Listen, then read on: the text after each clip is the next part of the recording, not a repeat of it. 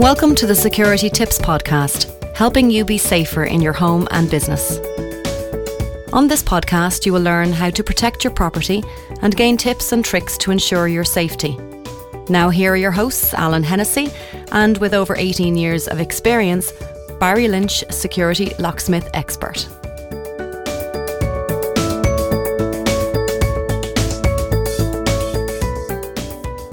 Hello and welcome to the Security Tips Podcast with myself, Alan Hennessy, and today we are going to be talking all about security tips for the home and for businesses, and we're going to be giving you a load of tips and tricks, and we have an expert with us today. We'd like to welcome Barry Lynch, and Barry, it's a very good afternoon to you. How are you today? Good afternoon, Alan. I'm keeping well. And of course today we're going to be talking all about security, and there's no man that knows this better. So I suppose before we start, I think you should maybe give us a little bit of a brief background on yourself. Well, Alan, I've been involved in the security locks and alarms business for more than 18 years at this stage. I'm also involved in that time I've probably been involved in a number of security business as well. Very good.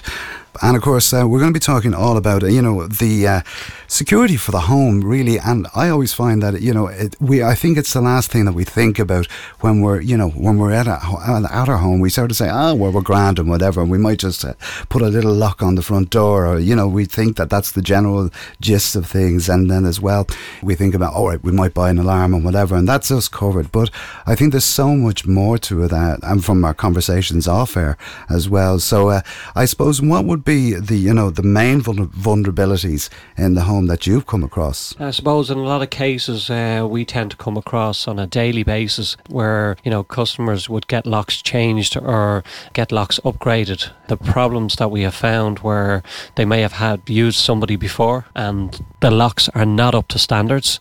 Some of the locks that they may be getting fitted wouldn't be within regulations or within the required standards, which would be the norm. Yeah, and of course, and it really is. And I think, a lot of people don't understand that. So you might give us a little bit more detail on that. Well, I suppose there's one example I can give where I got called out recently, and there was a gentleman had decided to get all his locks on the windows changed. He had somebody out to the home, they got all new locks fitted, and he was happy enough. Coincidentally, we got called out to change a lock on his front door maybe 2 weeks after the event, and he asked our opinion, and we had obviously established at that stage that in fact the locks that were fitted by the other company were not up to fire standards, and they were outside the fire regulations, because the fire regulations would have it that you must not lock a window with a lockable device, and that is exactly what the other company had done. So to combat it or to solve it, we had recommended just to simply change the device that he'd used and put on something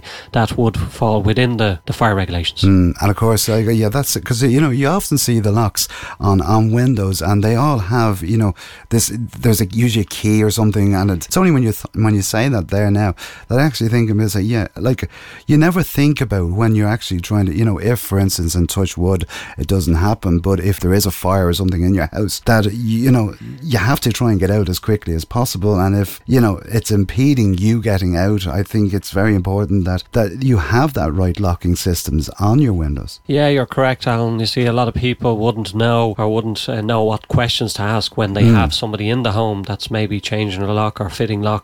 Older windows certainly would have key locking device on them upstairs. However, the fire regulations for many years now would stipulate that you shouldn't have a lockable window on an upstairs. However, the newer regulations now would have it that most locks now would have a knob on the inside, so they would have like a thumb turn effectively to turn it, as opposed to a key, which allows you quick exit. Oh, right. But whilst somebody's in your home, changing locks or upgrading your locks, they should certainly know the regulations. They should be competent or qualified enough to know what they should or shouldn't be doing, and they should be able to advise you on that. Okay, right. And because I think that's a question that a lot of people will just sort of say when they bring up a locksmith or whatever, they sort of say, I need to get these locks changed, or I need to get them fixed. And I suppose for your own personal point of view, as I suppose you should be saying to yourself, what should I be doing? And ask the expert, because that's what yourself and in the business do. because I think at the end of the day, if you rely on just instead of saying, oh right, well I just get a lock on it and I'll throw any out lock on it, it's not going to be for safety or whatever it may be, or security. But whereas with you may come in and you'll say, right, well I think you should do this, and it's more for standard, I think, as much as anything else. Yeah, again, it's really all about what we found is asking the customer the right question, because the customer won't know, what they want. They just, call you, they ask you to do something, change a lock or upgrade a lock, so they expect your advice to be accurate, that you give. We've gone out where we've changed a cylinder, a Euro type cylinder, which would be a type of cylinder that would be on the majority of homes, be it PVC, wooden or composite doors.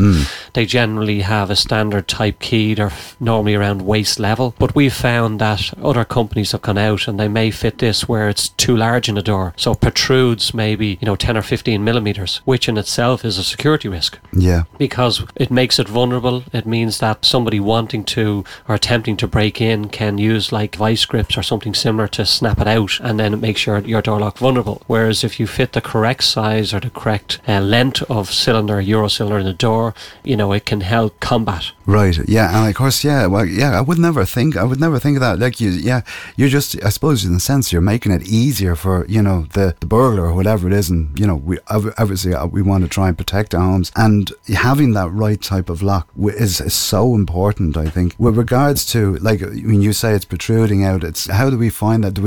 Do we just check our own doors and whatever, or is that, I suppose with older doors, would that happen? That would have been the norm back, I don't know, maybe 5-10 years ago. Yeah, certainly, Alan. Like, you find that maybe many years ago that would have been the case. People wouldn't have security wouldn't be to the forefront of their mind, but now it very much so. You find that there are so many different variations of Euro cylinders now, different levels of security. You can buy a standard type Euro cylinder, can buy a cylinder that's anti-snap, anti-brake, anti-pick, anti-pull. There's just so many different variants. So you can offer a customer various different levels of security with the Euro cylinders. But more times than not, you should be upgrading certainly from what a customer would have, and explain to them what they're getting for the additional amount, so that they know they're getting extra security. In relation to the visual, in a lot of cases, if a cylinder is protruding over a handle, so it's sticking out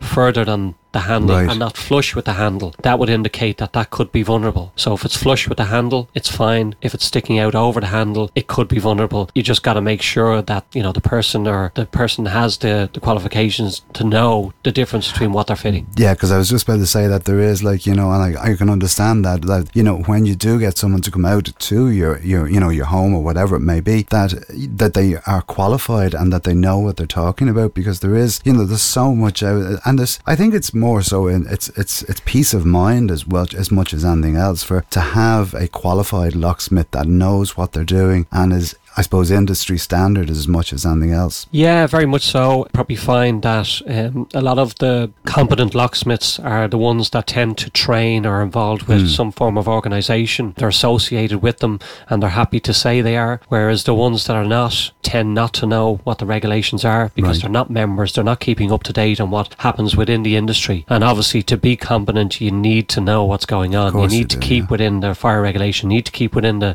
security standards to make sure that you're passing that or relaying that information to the customer. Brilliant stuff.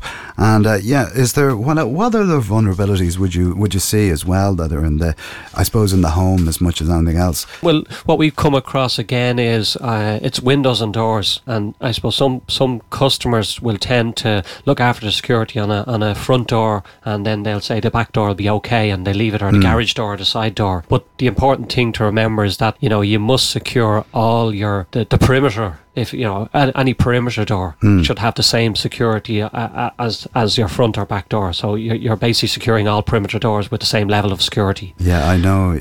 I know. From a personal point of view, from my father, they live in an older house, and for many years he had padlocks on the back door. It was just like pure big padlocks, and I think we only said to him a couple of months back, you need to get them changed, and just for your own peace of mind as much as anything else. But do you come across a lot of that people are actually sort of saying, right, well, I need to update security on the house, and as you say, your front doors, your back doors, and your perimeter is the key here. Yeah, I agree. Like we've come across again so much of the older stuff, like houses that maybe 20, 30 or 40 years old, and they would still have what we call a 2-lever lock. A 2-lever lock is something that you generally see on an internal door to a bedroom or a bathroom. Right. And people have them on their rear door, and for whatever reason they've decided to get it upgraded, be it a burglary in the area or they've heard of something happening around the area. They call us out, and then we establish that in fact they should have a 5-lever lock to insurance standards, and an insurance company would require to their standards that you must have a 5-lever. So in some cases, or in a worst case scenario, they could forfeit the insurance if you have a 2-lever, right, when you should have a 5-lever, which is stipulates on your policy. Wow. And that's something that I will definitely be looking at, and I think that is that's a key important to remember that, because I suppose the other side of that is the insurance one and the insurance implications, and that is that if you have a break-in or something like that they're not going to pay the whatever the damages or whatever it is because of this stipulation that's in it. And I think it's overlooked, is it really? Yeah, very much so. Again, personally I've not come across any case where it has happened, but certainly from the fine print point of view, it's written into the policy. If it's not there, they can certainly look at it and establish it if that's the road they chose to go. Very good. Well, we'll definitely have to keep in mind. And I know this is the first in the series of the Security Tips podcast, and I know that you are going to be taking this over as a weekly podcast, Barry, which I'm excited to find out, because I think there is a huge amount of information that a lot of people would like to know about security in the home and also in business. And there's so much that we can do to prevent, and create that security within our home and businesses that I'm really looking forward to. So you have coming up over the next few weeks, you're going to talk about this in a little bit more detail, I think, isn't it? Yeah, for sure. We can look at different aspects of security around the home and business, and tips and tricks that you can save or help you from a security point of view going forward. Brilliant stuff. Well, Barry, thanks for joining us today. It was a pleasure to talk to you, and we will talk to you soon. So have a great day, and we'll talk to you soon. Bye-bye. Thank you, Alan. Cheers. Thank you for joining us today for the Security Tips podcast. Remember to subscribe, rate and review our podcast so you never miss an episode. The Security Tips podcast is proudly sponsored by DinoLocks.ie, Ireland's leading security and locksmiths experts. For more information, visit their website www.dinolocks.ie.